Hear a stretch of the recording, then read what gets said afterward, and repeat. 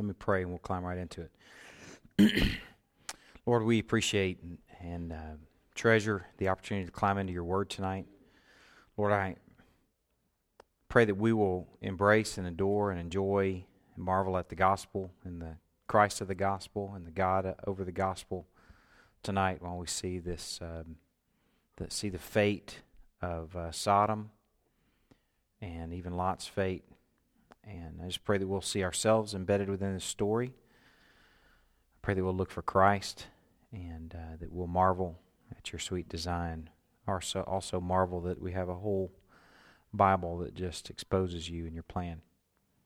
We turn this time over to you tonight, Lord, for your glory. In Christ's name we pray. Amen. Genesis 19. I'm going to begin at the beginning, or I'm going to start at the beginning, and I think we'll get as far as verse 29 tonight in one chunk.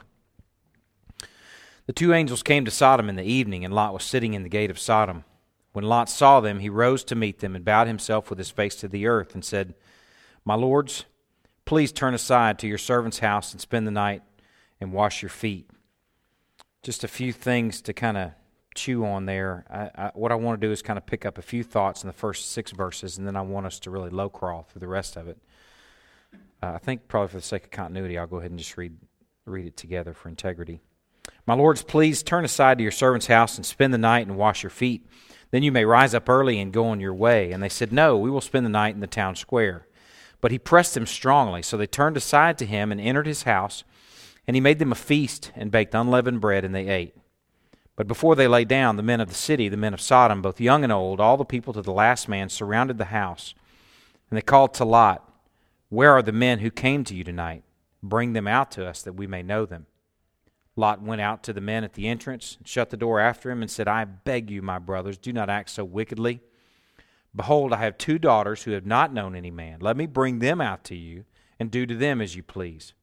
Only do nothing to these men, for they have come under the shelter of my roof." But they said, "Stand back." And they said, "This fellow came to sojourn, and he's become the judge. Now we will deal worse with you than with them." Then they pressed hard against the man Lot and drew near to break the door down.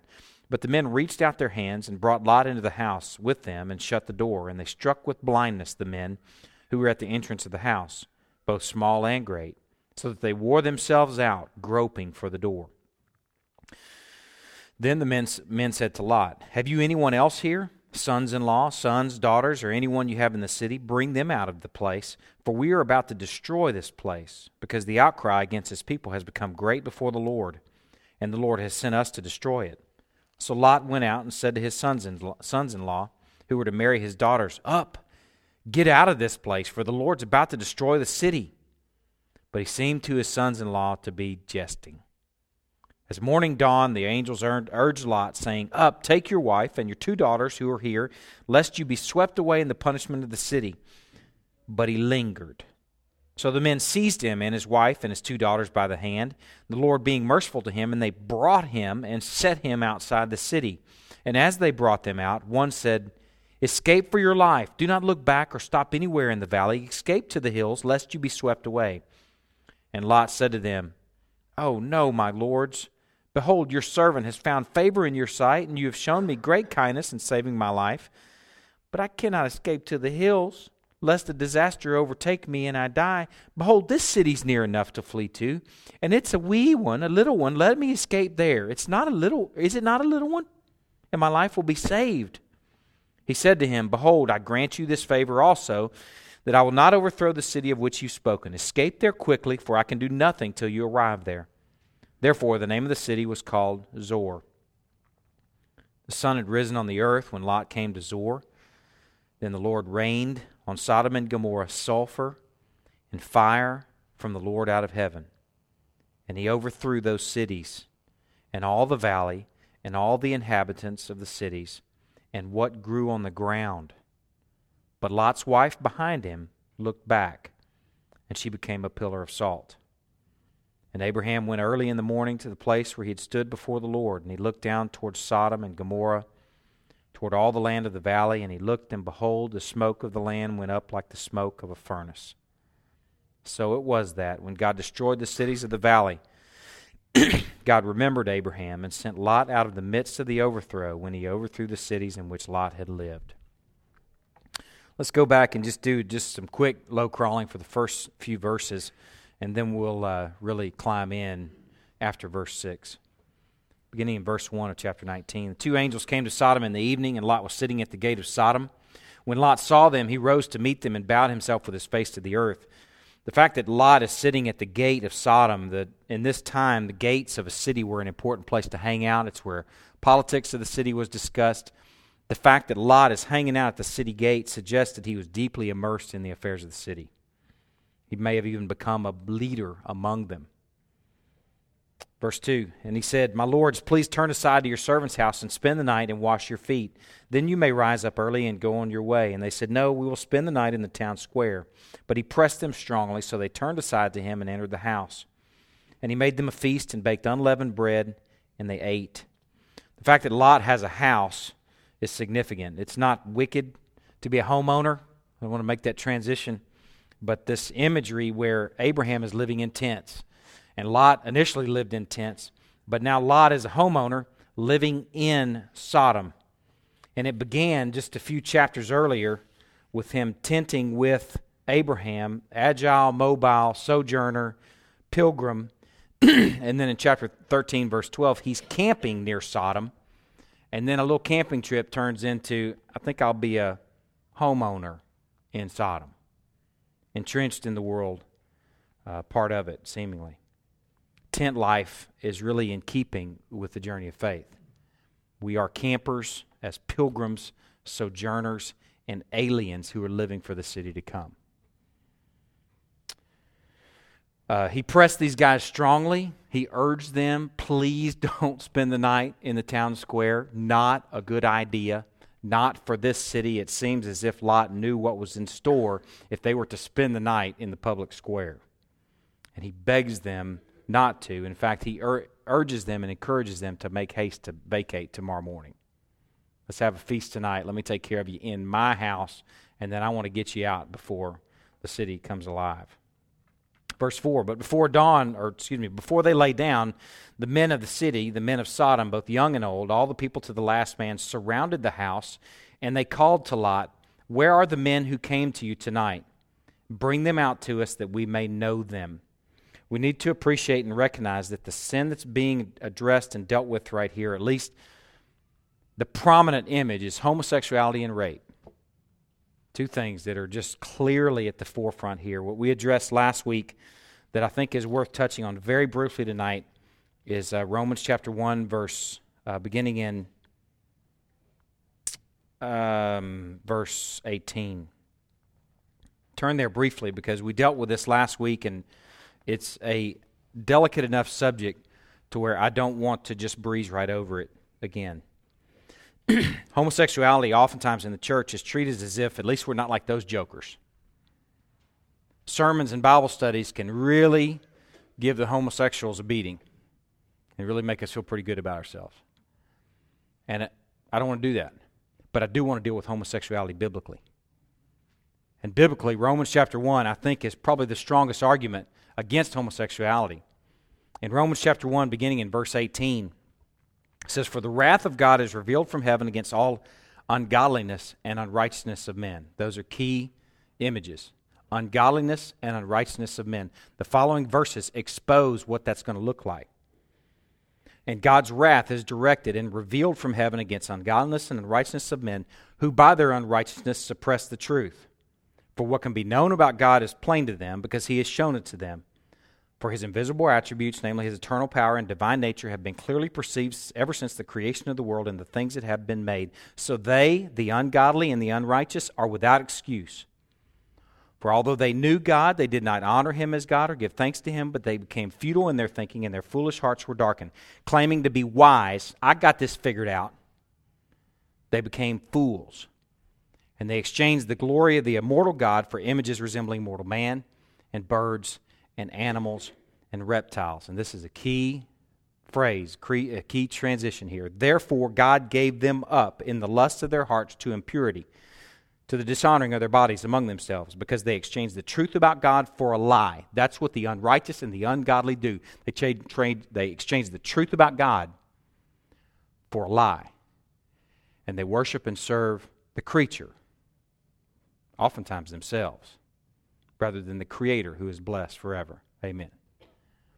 He said, okay, I'm turning you over. That's the first turnover. Here's the next turnover. Here's the next giving them up.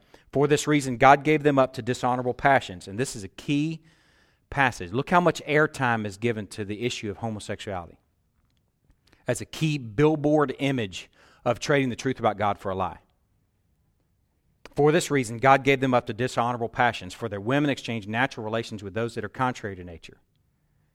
And the men likewise gave up natural relations with women and were consumed with passion for one another, men committing shameless acts with men and receiving in themselves a due penalty for their error. And then he goes on, and since they did not see fit to acknowledge him as God, God gave them up in a third level to a debased mind to do what ought not to be done. And then he goes into this incredible vice list that even includes being disobedient to parents.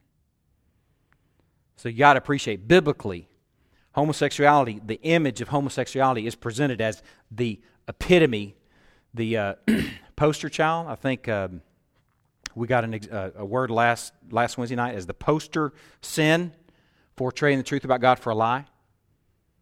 So that was the sin that was at stake in Sodom. But was it the only sin? No. And I shared some passages with you last week, 3 or 4 passages that capture other things like social oppression, adultery, lying, abetting the criminal, arrogance, complacency, and showing no pity on the needy.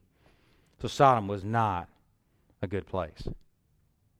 Okay, now we're picking up tonight in verse 6. Lot went out to these men that were pursuing this wickedness. He went out to these men at the entrance, and he shut the door after him, and he said, I beg you, my brothers, do not act so wickedly. Okay, it looks like Lot is going to be a brave man in this situation. Looks like he's going to tackle this scenario. He closes his guests in behind him, and he steps out to face the men of Sodom alone. Okay? It seems that despite the fact that he's living in Sodom, that he's moved in, he's purchased a home, he's sitting at the city gate, maybe he's really even become one of them, it seems that he still yet has some scruples. And he's recognizing how wicked this is. And he still has some measure of righteousness. Turn over to 2 Peter. Keep your finger in Genesis. We'll come back to it. Turn to 2 Peter. This is a key passage for interpreting Lot and interpreting Sodom and Gomorrah. Sodom and Gomorrah is not just some standalone story about a wicked city. It is our story. And it's New Testament images like this, where Peter, in this case, deals with an Old Testament story that helps us realize that the gospel has been illustrated over the ages. And we ought to go back and look at it and look for Christ in it every time. We ought to look for ourselves in it. If we're in the story of Sodom and Gomorrah, let me just do a little test so far. Who are we? Who? Lot. Okay, good. Y'all been paying attention. All right. I think before really studying it, I would have kind of reckoned myself being Abraham. Right? I'm going to be this especially righteous guy over there, living in a tent like I'm supposed to. But really, if I'm going to be honest with myself, I think I look more like Lot than Abraham. But we'll come back to that. 2 Peter, we want to take this escort into this story. 2 Peter chapter 2, verse 4, it says, For if God did not spare angels when they sinned, but cast them into hell, and committed them to chains of gloomy darkness to be kept until the judgment, if he did not spare the ancient world, but preserved Noah, a herald of righteousness, with 7 others, when he brought a flood upon the world of the ungodly. If he's reckoned with wickedness before, if by turning the cities of Sodom and Gomorrah to ashes, he condemned them to extinction, making them an example of what is going to happen to the ungodly. Have any floods happened since this? Any worldwide floods? I don't think there have been any worldwide floods, at least to my knowledge, since this time. I think Noah's flood was about the only one I know of. That rainbow kind of sealed it. There have been any countries or cities destroyed by fire and brimstone and sulfur falling from heaven since this? Maybe they were in the biblical story at some point, but outside the Bible story, anybody know of any? I think this is a taste of things to come, and he's saying that he's made Sodom and Gomorrah an example of what's going to happen to the ungodly. As we're sitting here in 2008, we can still say it's going to happen to the ungodly. And there may be some of the ungodly among us who are here as just a social experiment, or might be here so we can get in good with our friend who invited us. We may sit with people on Sunday mornings. We do sit with people on Sunday mornings who are saying, I'm an atheist. You may not know that. We think that we're all the people of God gathered around the table, but on Sunday mornings, I will tell you right now that there are atheists sitting here among us who might be the ungodly that this is addressing. It might be some of our kids that we're raising up saying, man, I'm just tolerating this. I can't wait till I get of age because I'm out of here. So there's an urgency to us sitting at the table and to be begging for the souls of maybe the ungodly even among us. We're certainly living in a community that has plenty of this. And this Sodom and Gomorrah is making an example of what's going to happen to the ungodly. And if he rescued righteous Lot, I'm thankful that it says righteous Lot, because as you really study Lot, you're going, ooh, grace is sweet. Mercy is sweet, because Lot is not all that. And if he rescued righteous Lot, greatly distressed by the sensual conduct of the wicked, for as that righteous man lived among them day after day, he was tormenting his righteous soul over their lawless deeds that he saw and heard. Now he goes on into chapter 3 talking about the day the Lord's going to come. Peter is viewing Sodom and Gomorrah as a lens by which to interpret the future. It's not just an old ancient dusty story over there in Genesis. It's our story. And we may not be at the point of destruction yet, but it is coming for sure. Okay? Let's move on to verse 8. Yeah. I think it's something that has not hit me until tonight when I read this. the way Lot addressed the men, the name that he used, called them brother. Mm-hmm. So I think the thought that he was ingrained, he was CDK, he was maybe involved, Yeah. he was a homeowner, he considered these guys that close that he addressed them as brother. Yeah. And that pretty well shows us where he had gone. Right. Seems that he had fallen pretty far. If he's a picture of fallen humanity, then that's about right. That's a good observation. Verse 8. Lot. We thought he's going to be brave, but let's see what he does next. Behold, guys, wicked men of Sodom, I've got 2 daughters, 2 honeys. They're cute, who've not known any man. Let me bring them out to you, and you do to them as you please. It says, only do nothing to these men, for they've come under the shelter of my roof. Here Lot shows that he's not altogether brave. He's offering his 2 seemingly unwed, but probably likely betrothed virgin daughters to the mob. And while he has a responsibility to protect his guests, as you would hope, fathers and mothers, he has a responsibility to protect his family too. But here he, in some ways, identifies himself with the language that he just used, his brother, and sitting at the city gate. And with this action, he identifies himself as a local sodomite. Now, it might be easy for us to look through however many thousands of years ago this was, to look back in judgment. But we do have to appreciate that this was a significant quandary he was in. Because here's a situation. If he hands over the men, then he dies with Sodom. He may not have realized that at that point, but the way the story unfolds, that's a possibility. I don't know that a whole city of humans could have wiped out 2 angels. I don't really know. I don't see a picture of angels and humans going head to head. But if there's the expectation that possibly, at least maybe this is going on in his mind, that if he hands over the men, then he dies with Sodom. And if he hands over the daughters, then maybe the family lives. And maybe we can just get some therapy and we can move beyond what's going to take place afterward at the hands of the mob. Okay, in verse 9. But they said, the mob being they, the mob said, stand back. And they said, this fellow came to sojourn. They don't even know, well, they do know who he is, but they're not even referring to him by his name here. In the original Hebrew, it's this one came to sojourn.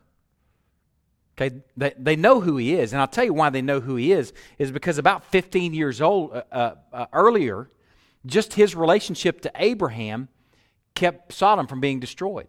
You remember when Abraham went Ricky Recon and went as a little like a warrior, old man warrior, kicking some king behind? Sodom was saved 15 years earlier. They know who this guy is, but he's just something in their way. He's just an obstacle. He's not even a person with a name anymore. This one came to sojourn, and he's become the judge. Now we will deal worse with you than with them. Then they pressed hard against the man Lot and drew near to break down the door. These men reveal the true heart of Sodom. These two angels / men in angel or angels in human form, came to examine Sodom. They don't have to go to the town square to find out what's going on in Sodom. The town square came and found them. And they revealed the true heart of Sodom, wicked and unaffected by Lot's pleas. They don't even refer to him by his name.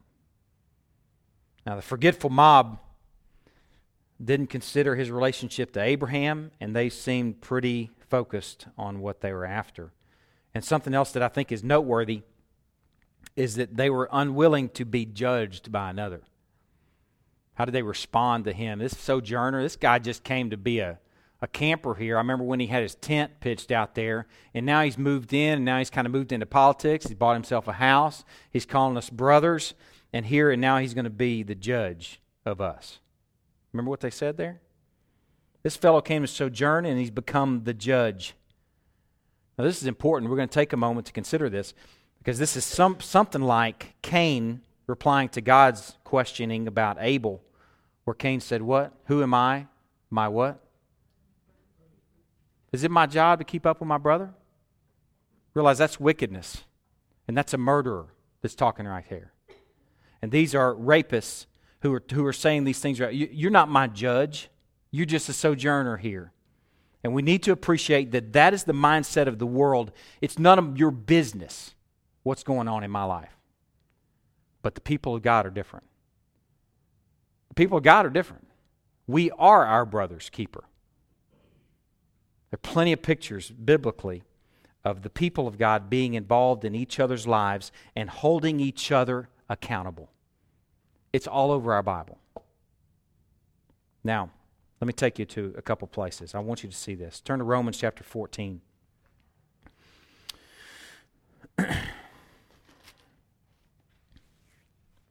If we only had one satellite, and as you're turning there, let me acquaint you with the images of satellites.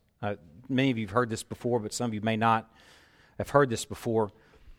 A GPS unit works off multiple satellites. If you don't have at least 3 satellites, then it can't triangulate. These satellites are in different places, and they're giving you readings.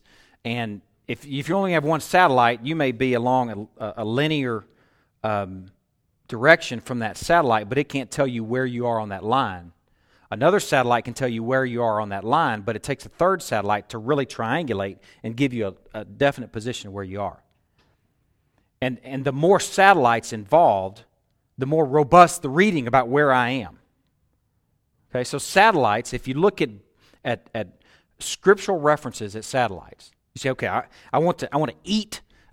Essentially, I want to connect with a satellite when I eat a passage of Scripture. Okay? If I only eat one, I could end up anywhere on that line. I need to eat more than one, and the more I eat, the more robust the reading about where I'm going to be. If this was our only satellite, listen to this passage in Romans chapter 14. If this was our only satellite, then we could say, man, stay out of my business. You're not my keeper. It's not your role to judge me. Listen to this passage. Romans chapter 14. As for the one who is weak in faith, welcome him, but not to quarrel over opinions. One person believes he may eat anything, while the weak person eats only vegetables. Let not the one who eats despise the one who abstains, and let not the one who abstains pass judgment, there it is, on the one who eats, for God has welcomed him. Who are you to pass judgment on the servant of another? It is before his own master that he stands or falls, and he will be upheld, for the Lord is able to make him stand. If that was our only satellite, we'd have pretty good grounds for saying, don't confront me about anything.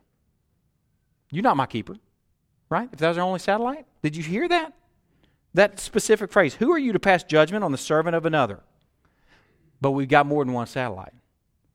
We've got a lot of satellites, in fact. I'm just going to show you a couple others. Well, I may just show you one. No, I'll show you a couple others. And what I want to do is take you back to this Romans chapter 14, because this is such an important issue. I want to show you this. First, just keep your finger in Romans chapter 14 and look over at 1 Corinthians chapter 5.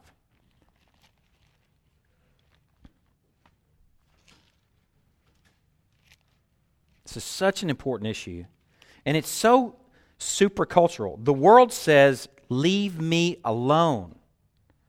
How I handle my life, how I handle my time, even especially how I handle my resources, like money.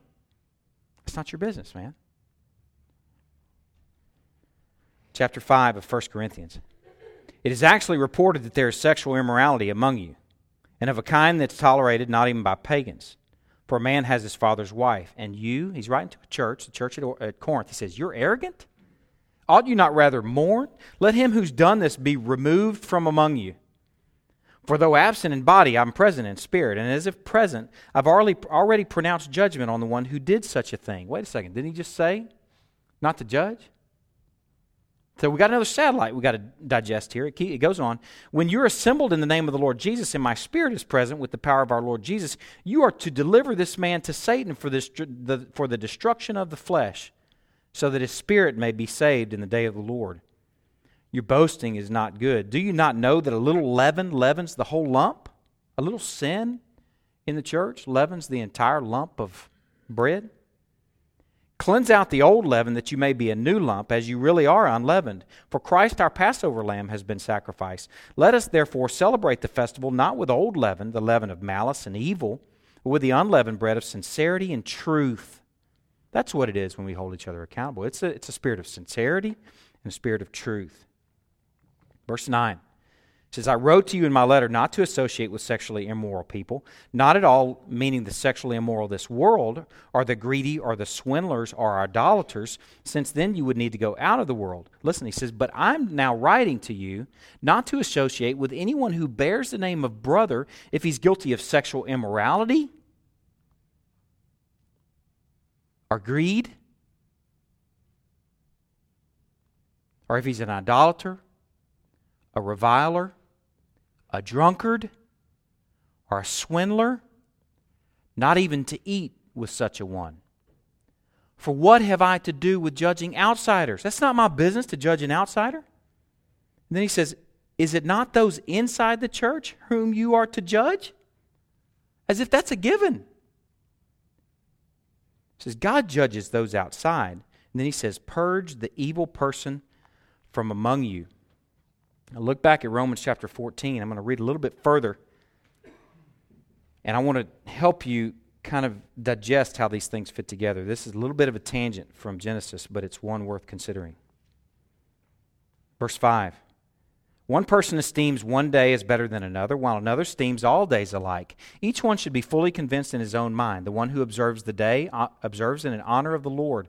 The one who eats in honor of the Lord, since he gives thanks to the Lord. While the one who abstains in honor of the Lord and gives thanks to God. For none of us lives to himself, and none of us dies to himself. If we live to the Lord, and if we die to the Lord. What he seems to be capturing here in chapter 14 of Romans is don't meddle. Don't meddle with each other. We're talking about real peripheral issues, about what you eat or what day is special for you. We're not talking about a real core, key sin issue. We're not talking about leaven here. We're talking about preferences. Don't be meddlers among each other, but we are our brother's keeper. And there's a reason for that. I just want to take you to the reason briefly, and then we'll move back to Genesis. Colossians chapter 1. Why are we about our brother's business? And why are we inviting? This is what church membership is, guys. If any of you are considering it, and this is a reminder for those who are members, church membership is a overt, intentional statement that I am accountable to you and you're accountable to me. That I'm searchable. Search me. And you're inviting me to search you and hold you accountable. And here's why. Colossians chapter 1, verse 28. Here's what Paul said. Paul said him, he's referring back to Christ in the verse before. Christ we proclaim, there's three verbs. Christ we proclaim, this is probably a participle. Warning and teaching are probably participles, but that's a kind of a verbal use. Him we proclaim, warning everyone and teaching everyone with all wisdom, that we may present everyone mature in Christ. So why am I my brother's keeper? Why will I do the hard task of holding you accountable? And why am I begging you to do the hard task of holding me accountable? Because it is our chore, duty, privilege, honor to proclaim Christ, to rebuke each other, to warn each other. That's exactly what Lot did to these, brothers, whatever they were. He's warning them. He did it to his sons-in-law too. He's warning them. Proclaiming, warning everyone, and teaching everyone. Hopefully this is in our hand when we're talking. We're not up to just, hey man, I just don't think you ought to do that. I just don't think that's a good design. Open the Bible and let's use this as the reference. For warning, for teaching, and proclaiming with all wisdom, that we may present everyone mature in Christ. That's why we are brother's keeper. That's why this picture where Sodom is saying, this guy that thinks he's a judge among us, that's worldliness. People of God aren't to think that way. People of God are to be relentlessly searchable. Relentlessly. Man, fling open the doors of my home, fling open the doors of my marriage, fling up the doors of my parenting, fling open the doors of everything that I am, and search me. Why? Because there's a glory at stake that's beyond me. That's what's at stake, is that we're presentable when Christ returns, that we're a beautiful bride. We're not meddling like over there in Romans 14. We are involved with each other, and we are walking together because there's glory at stake. Okay, let's go back to Genesis. Little tangent. Genesis chapter 19, verse 10. But the men reached out their hands. These men are the angels. Okay? The men reached out their hands and brought Lot into the house with them and shut the door. Listen to what they do next. And they struck with blindness the men who were at the entrance of the house, all those men of Sodom. They struck with blindness the men who were at the entrance of the house, both small and great, so that they wore themselves out groping for the door. You want to know what lostness looks like? You want to look for an image of lostness?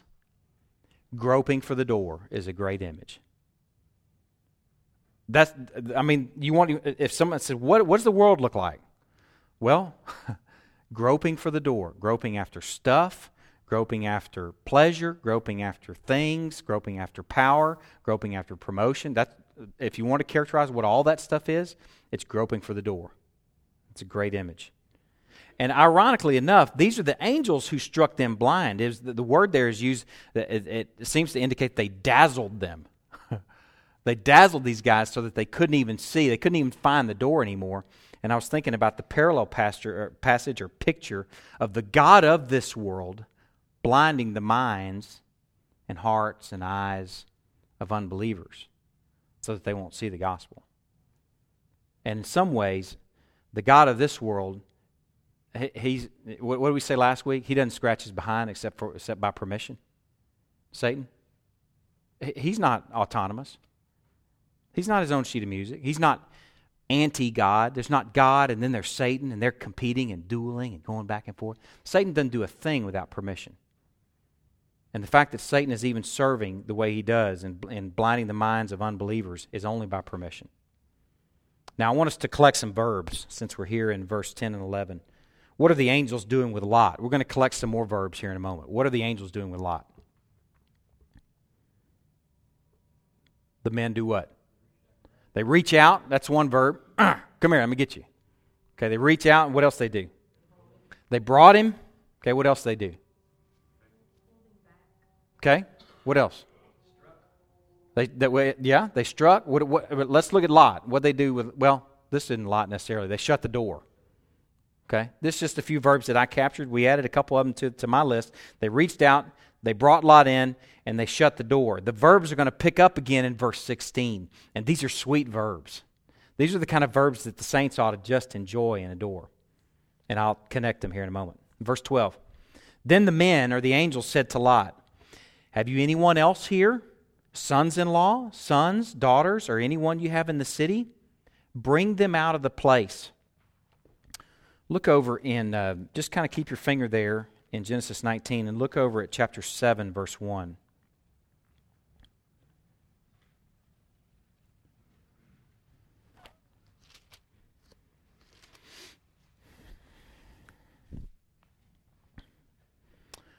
Then the Lord said to Noah, go into the ark, you and all your household, for I have seen that you are righteous before me in this generation. Seems to be an emphasis on God's part to rescue by family and household. Now, it's not a rule. It's not as a rule, because there are isolated incidents, but God has a special place for families. And when you see, even yet again, if you're paying attention, when you see these ambassadors of God who are saying, hey, Lot, they're not just saying, hey, Lot, let me grab you, let me rescue you, and let me take you out of the city, but where's your family? Let's go get all those that belong to you, all those with you. And you see the same picture when God is dealing with Noah, that he loads up Noah's family. When you see passages like that and you're really attentive to it, and then you see Deuteronomy 6 where fathers are teaching children, then maybe you're beginning to connect the dots of why there's such an emphasis for shepherds to be equipped to train their families in righteousness. There is a dependence on the church to do that, on the staff to do that, on programs and systems to do that. And while those things can be effective, they're secondary means. I don't want to throw those things out because the Lord has used those for years. I feel like to some extent I'm a product of that. I bet many of y'all are a product of that if you've been in your church home for any period of time. But that's not the primary instrument. The primary instrument for training in righteousness is shepherds shepherding their family. And that God is saving by families. And again, it's not as a rule, but it's sort of a principle that you begin to recognize over and over again. And then when you do, you start to read passages like this. Psalm chapter, don't even turn there. Just listen to this passage. It'll be familiar to you. Oh, sing to the Lord a new song. Sing to the Lord all the earth. Sing to the Lord, bless His name. Tell of His salvation from day to day. Declare His glory among the nations, His marvelous works among all the peoples. Ascribe to the Lord, O families of the peoples. Ascribe to the Lord glory and strength. Ascribe, bring, come, worship, tremble, say. When the family is doing these things, singing, blessing, telling, declaring, ascribing, bringing, coming into the courts, worshiping, trembling, and saying among the nations and among our neighbors and among our cubicles and our workmates, the Lord reigns, what happens is, the outcome of that is, there's a bunch of lets happen. It says, let the heavens be glad. Let the earth rejoice. Let the sea roar and all that fills it. Let the field exult and everything in it. The field and everything in it. The sea and everything in it. The trees of the forest are singing for joy. They're all cheering for the family and saying, go family, because the kingdom of God is coming back when you're about doing what you've been called to do. Let the sea roar and all that fills it. Let the field exult and everything in it. Then shall all the trees of the forest sing for joy before the Lord, for He comes to judge the earth. The kingdom of God is ushered in. If you take in the full sweep of this Bible, it's ushered in by families that are doing what we're called to do.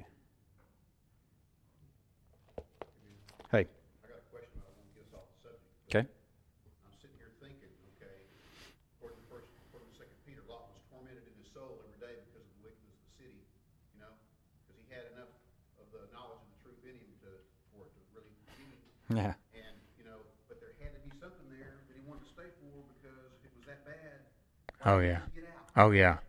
He loves city life. We're going to look at that in a minute. He's going to trade off Sodom for Zoar. I mean, it's something about city life for him. Yeah, but the thing is that why that city, I guess, is the question I have. Yeah. If it was so bad, it seemed like if he loved city life, he'd just try to find another city. Yeah, I don't know. There's a weird thing. I read a book a while back. This I bet some of y'all read it before. It's called Who Moved My Cheese? Is it who moved my cheese or who stole my cheese? Who moved my... There's two of them. Who moved my cheese is the book I'm thinking of. And there's 4 critters, and 2 of them are mice, and 2 of them are, I guess, the guys that stick around and just are victims.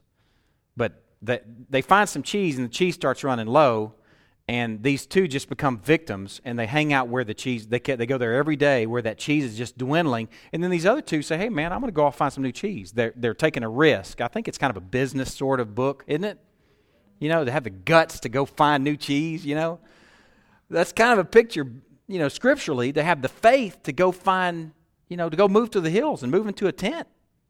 There's some sort of security that in some ways he seems to be clinging to, and maybe having a house around him. And relationships, although wicked, I don't know what it is, but he doesn't seem to be willing to step out and find the new cheese of faith. He seems a pretty faithless guy, but thankfully he's saved. It's an encouragement to me. But that's a good question, good point. Okay, let's look at verse 13, chapter 19.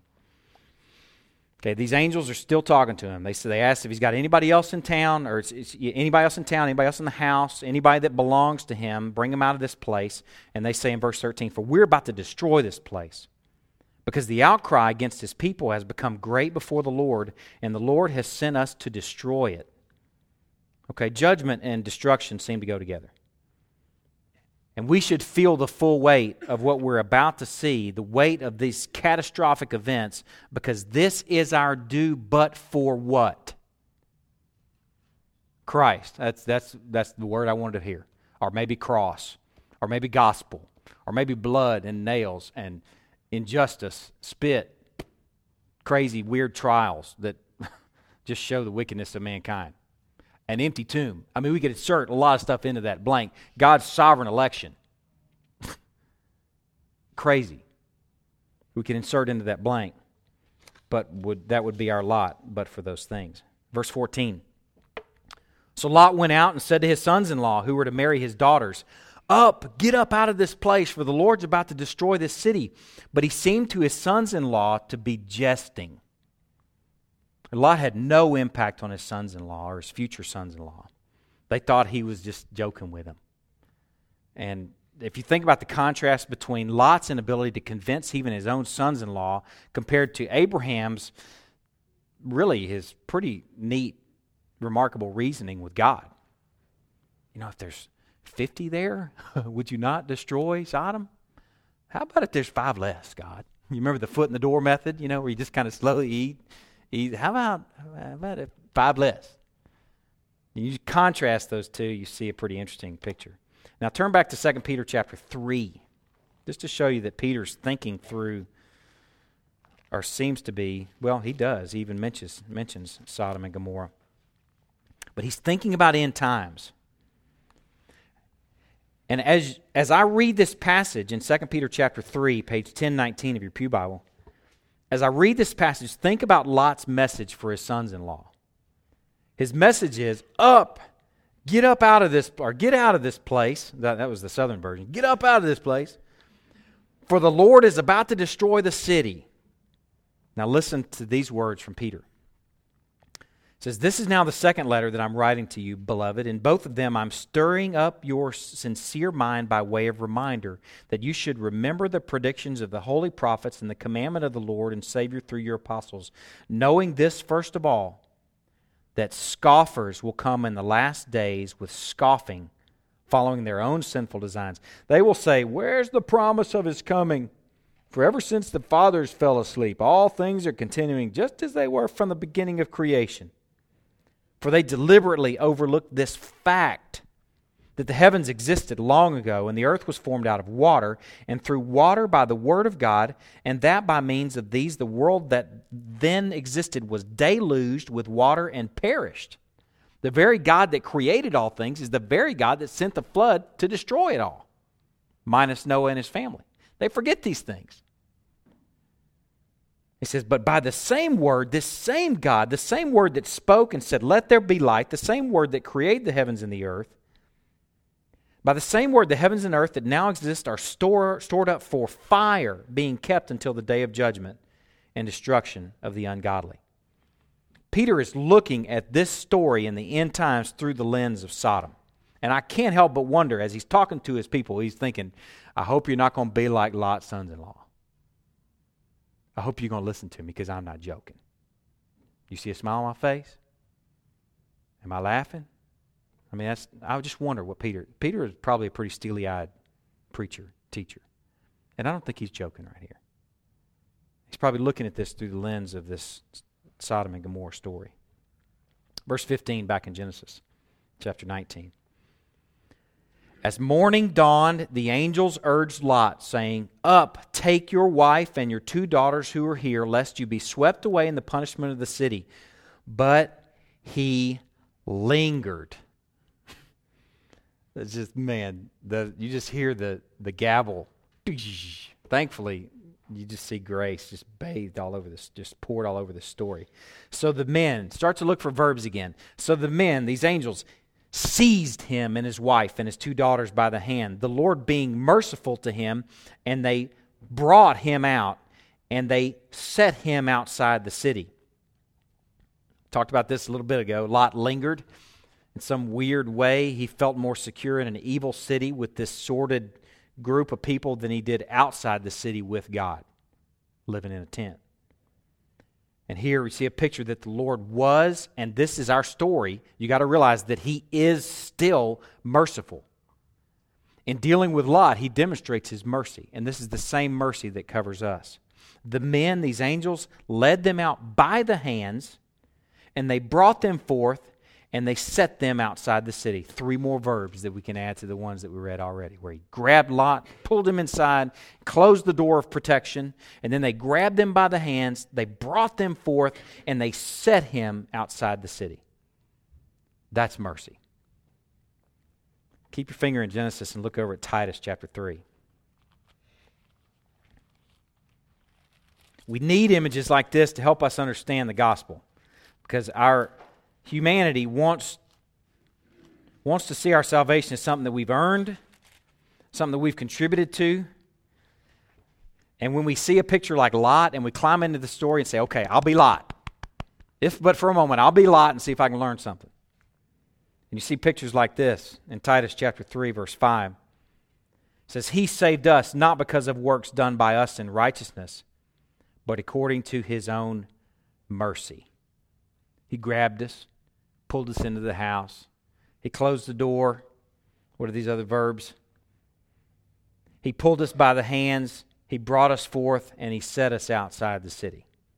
By the washing of regeneration and the renewal of the Holy Spirit, whom He poured out on us richly through Jesus Christ our Savior. These stories, these dusty old stories that we might tell to our kids when they're in Sunday school, they are the gospel that we learn how to adore our Christ through. I feel so brokenhearted that most of my life I haven't engaged these stories looking for Christ and looking for the gospel, because they illustrate it over and over and over again. Okay, verse 17, back in Genesis 19. And as they brought them out, one said, Escape for your life, Lot. Do not look back or stop anywhere in the valley. Escape to the hills, lest you be swept away. And Lot said to them, Oh no, my lords, the same guy that lingered, the same guy that had to be grabbed by the arm, brought out of the city, set outside the city. He says, Oh no, my Lord, it sounds to me like John 6:44. John 6:44 says that no one comes to the Son except what? Except that the Father, it says draw, but in the original language, that word is drag. It sounds like the gospel right here. Oh no, my lords, there's something else I need to talk to you about. Behold, your servant has found favor in your sight, and you've shown me great kindness in saving my life, but I cannot escape to the hills, lest the disaster overtake me and I die. Behold, this city is near enough to flee to, and it is a wee one. Let me escape there. Isn't it a little one? Maybe if it's little, there won't be much sin there. I mean, he didn't say that, but it's almost like because it's smaller, maybe it's not as guilty. Let me go there, and my life will be saved. So he says to him, Behold, I grant you this favor also, that I will not overthrow the city of which you've spoken. Escape there quickly, for I can do nothing until you arrive there. Therefore, the name of the city was called Zor. Here in this little interchange, Lot shows what he really loves. While Abraham pled for Sodom on the basis of the righteous who might live there, Lot's motives in begging for Zor have nothing to do with pleading for the righteous there. He's pleading for his own behind, his own preference. I want to go live there. I want to be protected there. This guy has very, very selfish motives for self-preservation and has a desperate need for city life. And in some weird way, he sees his preservation in the life of the city rather than by God's mighty hand. Go figure. I'm telling you, if you look at this story through Lot's eyes and you try and say, who am I really like? I'm telling you, I see myself in Lot. I see my failings, my frailties. I see my doubt. In Lot, we see a picture of the tendency to hunker down in the known and even the miserable rather than strike out into the faith zone and go find some new cheese of God's will. Really. It's a picture of our fallen human nature. And then in verse 22, he says, escape there quickly. He even listens to this request. Escape there quickly, for I can do nothing till you arrive there. Yet another picture of God's sweet grace. Verse 23, the sun had risen on the earth when Lot came to Zor. Sunrise is a time for judgment. Anybody know what time the trial started for Jesus? What time of day? Anybody ever done a timeline of what happened over the course of the day? He died at 3. 9 in the morning is about the time that he was crucified. At noon, it went dark. 3 hours of darkness. It was about 6 a.m., about sunrise, was the time for judgment. Verse 24. Then the Lord rained on Sodom and Gomorrah sulfur and fire from the Lord out of heaven, and he overthrew those cities and all the valley and all the inhabitants of the city and what grew on the ground. Turn to Revelation chapter 9. I want to show you a few brief snapshots from Revelation. I want you to see that this is a picture of what's in store for the heavens and the earth that we live in right now. Just a few quick snapshots. Revelation chapter 9, beginning in verse 13. Then the sixth angel blew his trumpet, and I heard a voice from the four horns of the golden altar before God, saying to the sixth angel who had the trumpet, release the 4 angels who are bound at the great river Euphrates. So the 4 angels who had been prepared for the hour, the day, the month, and the year were released to kill 1/3 of mankind. The number of mounted troops was twice 10,000 times 10,000. I heard their number. And this is how I saw the horses in my vision, and those who rode them. They wore breastplates, the color of fire and of sapphire and of sulfur. And the heads of the horses were like lions' heads, and fire and smoke and sulfur came out of their mouths. By these 3 plagues, 1/3 of mankind was killed by the fire and smoke and sulfur coming out of their mouths. Turn over to Revelation chapter 14, verse 9. This is the theme in Revelation. I'm not going to read all the passages, just a few. And another angel, a third, followed them, saying with a loud voice, if anyone worships the beast and its image and receives a mark on his forehead or on his hand, he will also drink the wine of God's wrath, poured full strength into the cup of his anger, and he will be tormented with fire and sulfur in the presence of the holy angels and in the presence of the Lamb. Revelation chapter 19, verse 20. And the beast was captured, and with it the false prophet who was in his presence had done the signs by which he deceived those who had received the mark of the beast and those who worshipped its image. These 2 were thrown alive into the lake of fire that burns with sulfur. Chapter 20, verse 10. And the devil who had deceived them was thrown into the lake of fire and sulfur, where the beast and the false prophet were, and they will be tormented day and night forever and ever. Chapter 21, verse 8. But as for the cowardly, the faithless, the detestable, as for murderers, the sexually immoral, sorcerers, idolaters, and all liars, their portion will be in the lake that burns with fire and sulfur, which is the second death. There seems to be a pretty intentional effort to connect the wickedness of mankind with judgment, with fire and sulfur and suffering and pain in torment. It is a very real part of God's message, and it should be a part of ours. Okay, lastly, I want you to see, not quite lastly, but Sodom is a micro picture, an early version of the world that we live in, and judgment is coming. We saw that in 2 Peter chapter 2. Now, verse 26, Lot's wife. It says, but Lot's wife behind him looked back, and she became a pillar of salt. There's not a whole lot of commentary on this, on really what this is. It's just a simple statement that she looked back and became salt. I just want to take you to one passage. Turn to Luke chapter 9, verse 62, and this is where we'll finish tonight.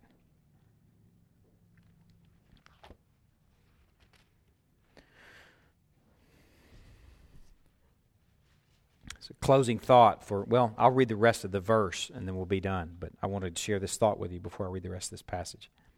Lot's wife behind him looked back, and she became a pillar of salt.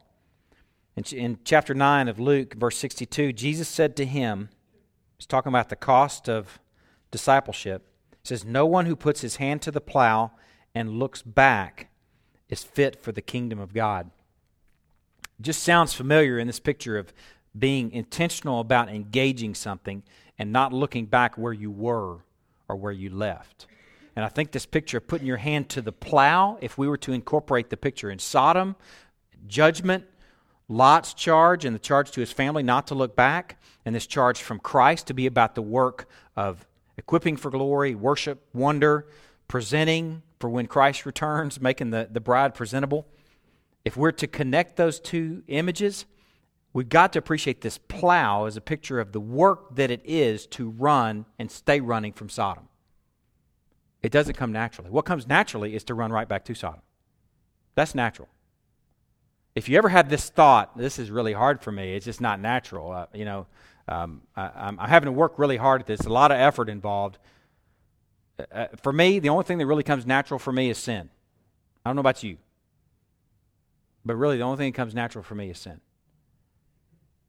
So if it's work, then I think it's supposed to be. It's work with a plow to run from Sodom, and it's work not to look back. The allure and the trappings of Sodom are constantly calling to us.